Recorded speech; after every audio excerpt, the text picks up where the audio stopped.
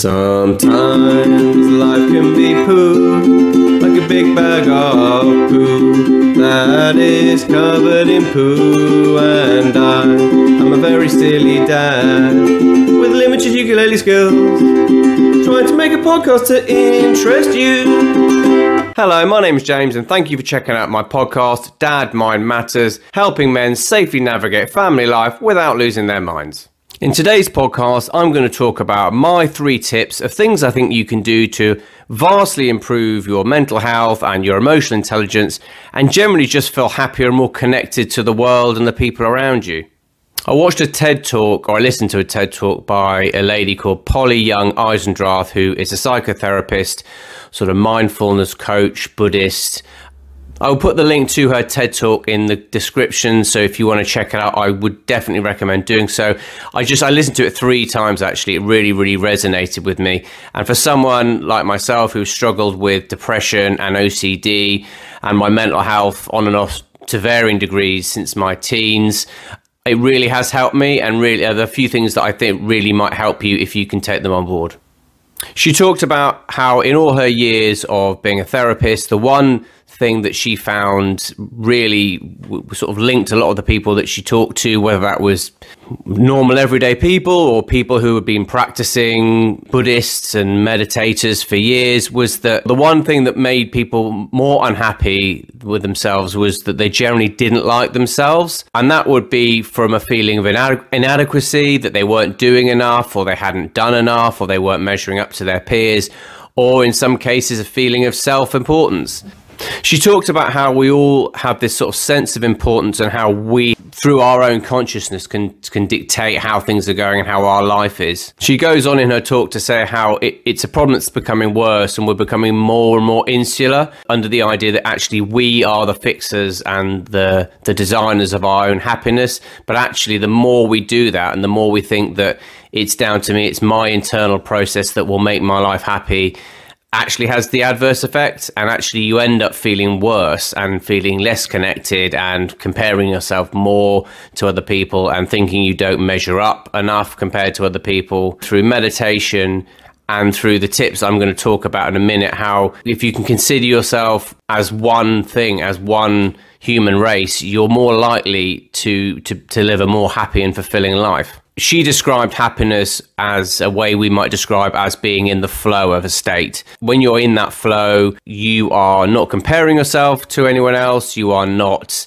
focusing on yourself too much. You're so involved in the activity. So, for example, yesterday, we're trying to think of ways to save money. Everyone in the world, I imagine, at the moment is struggling financially. And the one thing we've noticed is that probably through, not laziness, because both my wife and I work full time. Our lives are pretty full on. I hadn't been to a supermarket for about 4 years. Had our weekly shop brought to us, and that plus sort of 5 or 10 trips to the club a week, our food bill was sort of 30 or 40% more than it needs to be, which when money's not an issue, you're not aware of, but money is an issue at the moment. And if we can save £200 or £300 a month, that might make a big difference, because that's actually all you need to do to take the edge off. You don't need to become a millionaire overnight to have no worries about money. You just have to have a little bit more money than that at the end of the month. Sorry, I utterly digress. So basically, I went and did a massive food shop, and I came home and threw myself into emptying all the cupboards and cleaning out the cupboards and emptying the freezer and de-icing the freezer, and I was so involved in the most mundane of tasks. There's nothing, I think, less glamorous than de-icing your freezer, but I felt really happy. I felt really fulfilled. I was doing something for my family. I was doing something that wasn't about me. I wasn't comparing myself to other people de-icing freezers. I was involved in an activity, and I suppose you could best describe my state as a happy state. So I agree with what she says, that actually happiness is best defined as being in the flow. It's so involved in activity that you're not aware of yourself. As massively unglamorous as it was, cleaning out the cupboards and getting everything in order and lining up cans of beans, I was happy. I had no desire to be anywhere else or doing anything else because I was engaged fully in this activity. And that made me feel happy. And I suppose because I was so engrossed in this activity, there was flow. The minute I suddenly start being self-aware or comparing myself or evaluating myself, the flow will stop, and I'm not in that state, and I'm looking for myself to make myself happy. Where actually, I think I've heard it Jim Carrey say it in a speech. The world happens for you.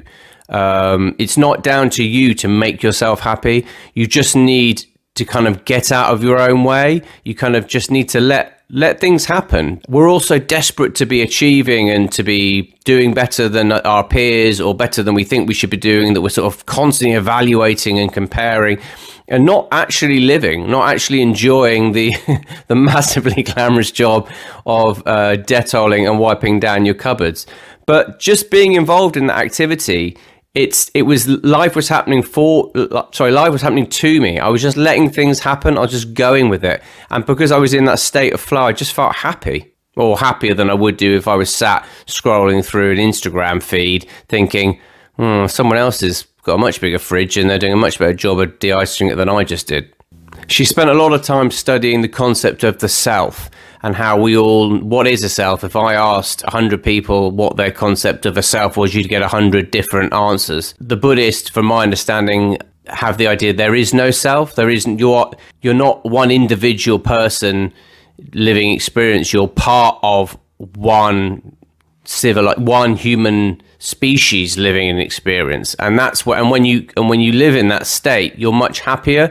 When you separate yourself and make yourself, well, I am James in my bedroom doing a podcast, you're not as happy as you think, well, actually, I am that person, but I'm also the animals out, the birds flying. I'm also the postman walking around. I'm probably not describing it well, but the idea that we are part of one big thing. So, a body has millions, billions of cells. We are like one cell in a massive body of a human experience.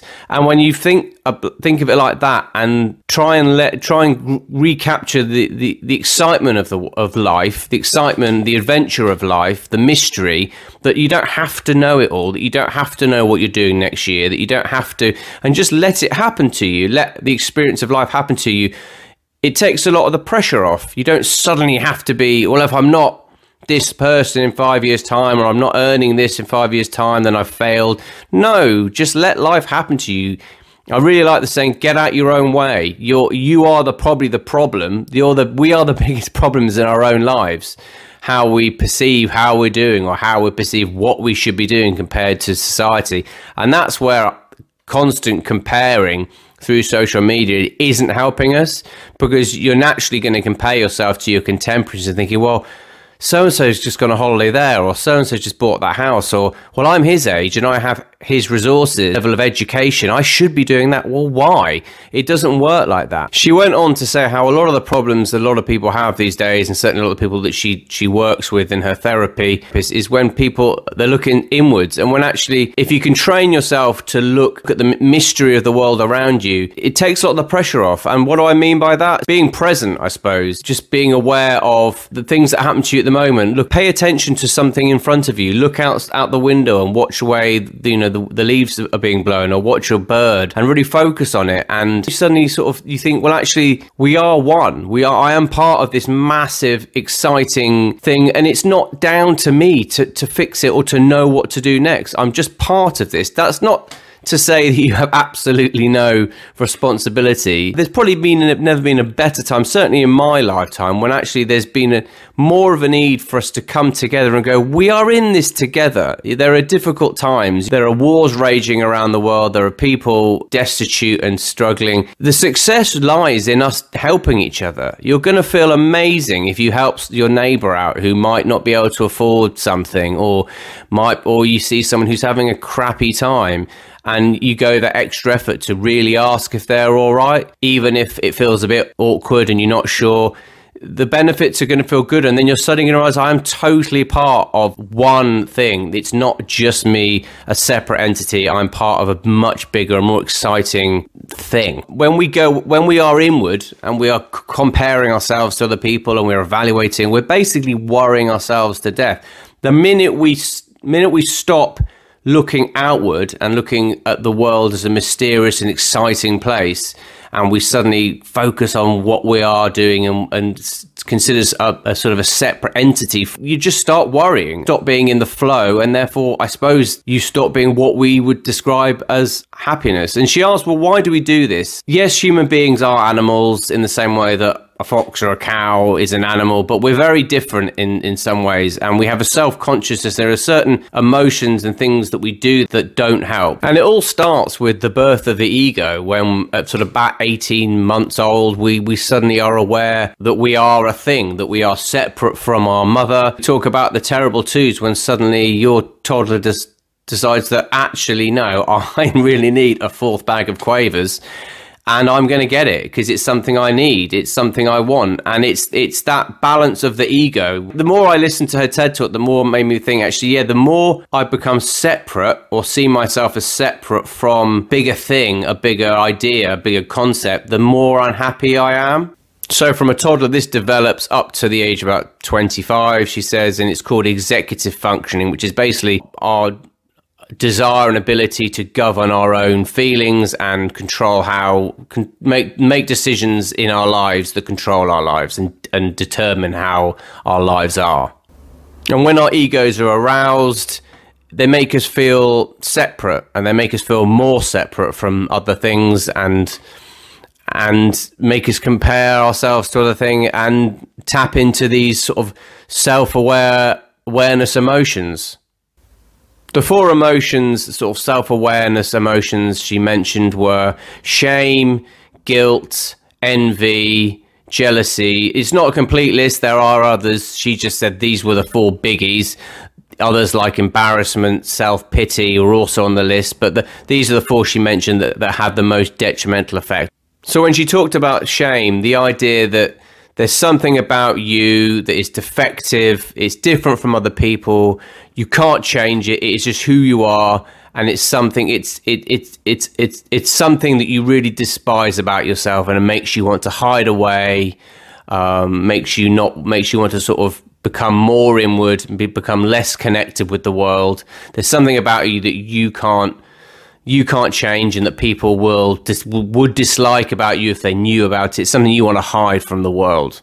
And shame is not to be confused with guilt. Guilt is, from her understanding, and I think she's right, an idea to want to, you've made a mistake, but actually when you're feeling a guilt, you want to go and to right the wrongdoing. You've done something, or you've said something bad, and you feel guilt, and you actually intentionally want to go and change it and improve it and right the situation. Shame is that you want to cover it up. You don't want anyone to know about the situation, and that's where those two emotions differ. And the problem with shame is it makes you want to retreat. It makes you want to stay at home, not interact with people. My intrusive thoughts are much worse when I'm on my own. If I don't have a perspective, if I don't have another adult to discuss things with, you can torture yourself with sort of negative thoughts and worries when you're on your own if there's something you're ashamed about.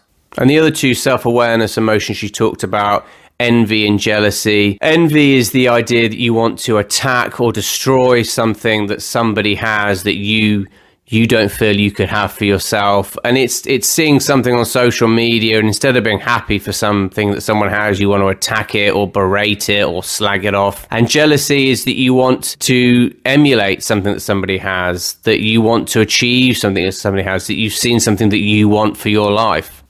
And both of these emotions are different, but they both have a negative effect, and they both belittle you, they both make you feel worse. And I think that's where social media and the need to manage social media and police it yourself is important, because social media has given us lots of things, lots of great things, but it also has given us an opportunity to make the world just a non-stop popularity contest, which is just exhausting, because it doesn't matter how good you're doing. There's always going to be someone out there in your group of friends.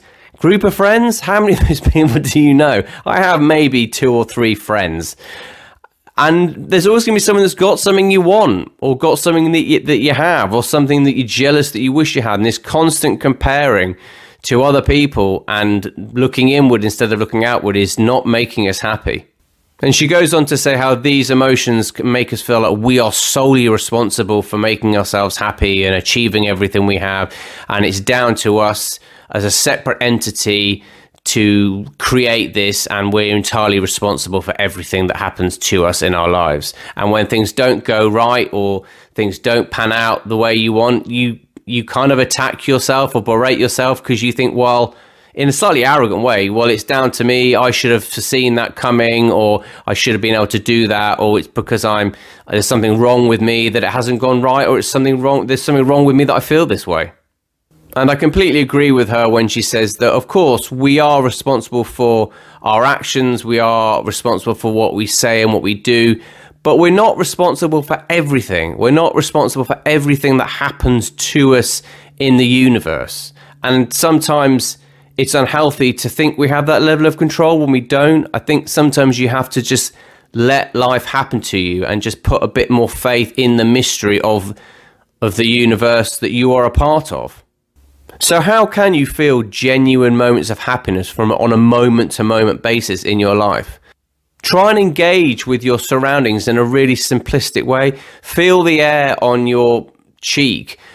Look outside and focus on the way the trees move or what's happening outside. Really engage with your senses and try and fire up the idea that there's a part of a mysterious and exciting and interesting world. And try and do that every time you're feeling bored, or you're bored with yourself, or you're feeling that life's boring or life's not what you want. Suddenly look outside and just try and engage in the mystery and the fascination of it. Going for a walk and just looking at how the clouds move, or looking up and maybe engaging with other people. And you don't have to spend years training with meditation in order to do this, in order to become engaged in your immediate world. Come back to the idea that you are tiny and that the world or the universe is massive. And just suddenly, hopefully that will put the worries and the boredom into perspective and think, actually, I'm part of something much more exciting than my worries or my concerns. And I think if you can just be a bit more aware of, I don't know, the light in a room or the way somebody smiles, you suddenly will realize that actually that's not happening just to me. That's happening to everyone. That's happening. I'm part of something that's happening. It's an experience that's happening to everyone. Sometimes I watch my children sleep and I'm fascinated by how we've managed to create these beings, and that in itself just makes me feel happy that I'm here and I'm a parent and I'm their parent, and I've got this fantastic project that I can, if all I do for my entire life is strive to be the best dad I can be, then I'll be really happy with that. If all I do is work to support them and to make them happy and to give them the love and support, that's enough. That is more than enough. And it doesn't have to be your children. It can be your partner. It can be your friends. The minute I find that you suddenly do that and try and think, well, what can I do for other people? The world expands and gets more interesting. And I think can help you get into that flow, that happy place. And the second thing I would do to help yourself be happier and be more in a flow state is maybe experiment with going half a day, or if you can build it to a couple of days, of not looking at yourself in the mirror or not scrolling at pictures of yourself on Facebook. We never used to have photos of ourselves. We never used to have the medium of Facebook. And I think the problem is this constant looking at ourselves makes you go inward and all it does is make you compare and detaches you from a bigger, more interesting world. It makes your world smaller when you suddenly start obsessing with your eyebrows, your hair color, how tall, short, fat, thin you are. It suddenly makes it. I don't think it helps. I honestly don't think it helps. I think it makes your world smaller. And the third tip that Polly mentioned, and I think it's a great one, is suddenly become really interested your surroundings. And by that I mean how you can change other people around you. How if someone you see in your immediate area, your family, your friends, is sad, what can you do individually to help them? How can you benefit someone else's life? And the minute I think you do that, you suddenly expand your world, and you don't make it about you. You don't make it about what do I need to get today to feel better. It's like, well, what can I do for my kids who look a bit sad or, looking a bit low today? What can I do? What effort, will me smiling at someone help? Will me opening a door for someone help? And I've started doing. I've done it a few times. I did it a few yesterday in the supermarket, and probably freaked a few people out. But just getting out of the way, or just a shared experience of the fact that I had the Duff trolley that seemed to want to go constantly left and bang into all the aisles. A shared experience of someone else, of just when you look around and you see that it's really busy and we all share the same frustrations, and then instantly my life's slightly better and their life's slightly better, and you maybe shared that experience and you suddenly realize actually we are all in this together, whether we like it or not. And another saying I heard, I think it was from a plumber, which is quite amusing when you think about the quote: there are two types of people. There are either radiators or drains. What type of person are you? When you go into a room, or you go into the office, or you go into home, do you drain the vibe? Do you make things worse? Or do you radiate? Do you help people? Are you that person that goes into a room where everyone's a bit grumpy and helps it go along, helps people get along? So just to clarify, 3 tips to have a happier, more exciting, more connected life. Number 1, when you're feeling bored or you're feeling down on yourself, look up, look around you, look at the way the light fills the room, be aware of the wind on your face. Go out for a walk and watch something, be aware of something, observe your surroundings. And number 2, take a bit of time not looking in the mirror, not comparing yourself, not looking at yourself, other people. And number 3, be a radiator, don't be a drain. What can you do for other people? What can you do to make this world, your corner of the world, better? Is you smiling? Is you making a joke? Is you trying to feel someone better? Is you holding a door? Look up and think, where can I be of use? I hope you got something from that. I've got a Facebook group that I would love you to join. I post all sorts of things on it, like links to fantastic TED Talks. I hope wherever you are in the world, you're okay. If you've got a question for me about mental health or parenting, please let me know. I'm trying to build a community with this podcast and make it much more interesting and create the sort of content that people actually want. I'm generally trying to help people who might be struggling and make your lives and your family lives more fulfilling. I hope wherever you are in the world, you're okay. Take care. Lean on me if you're having a wobble, because I am a man who's often quite wobbly, and we can wobble together, safe in the knowledge that it's not just you and me.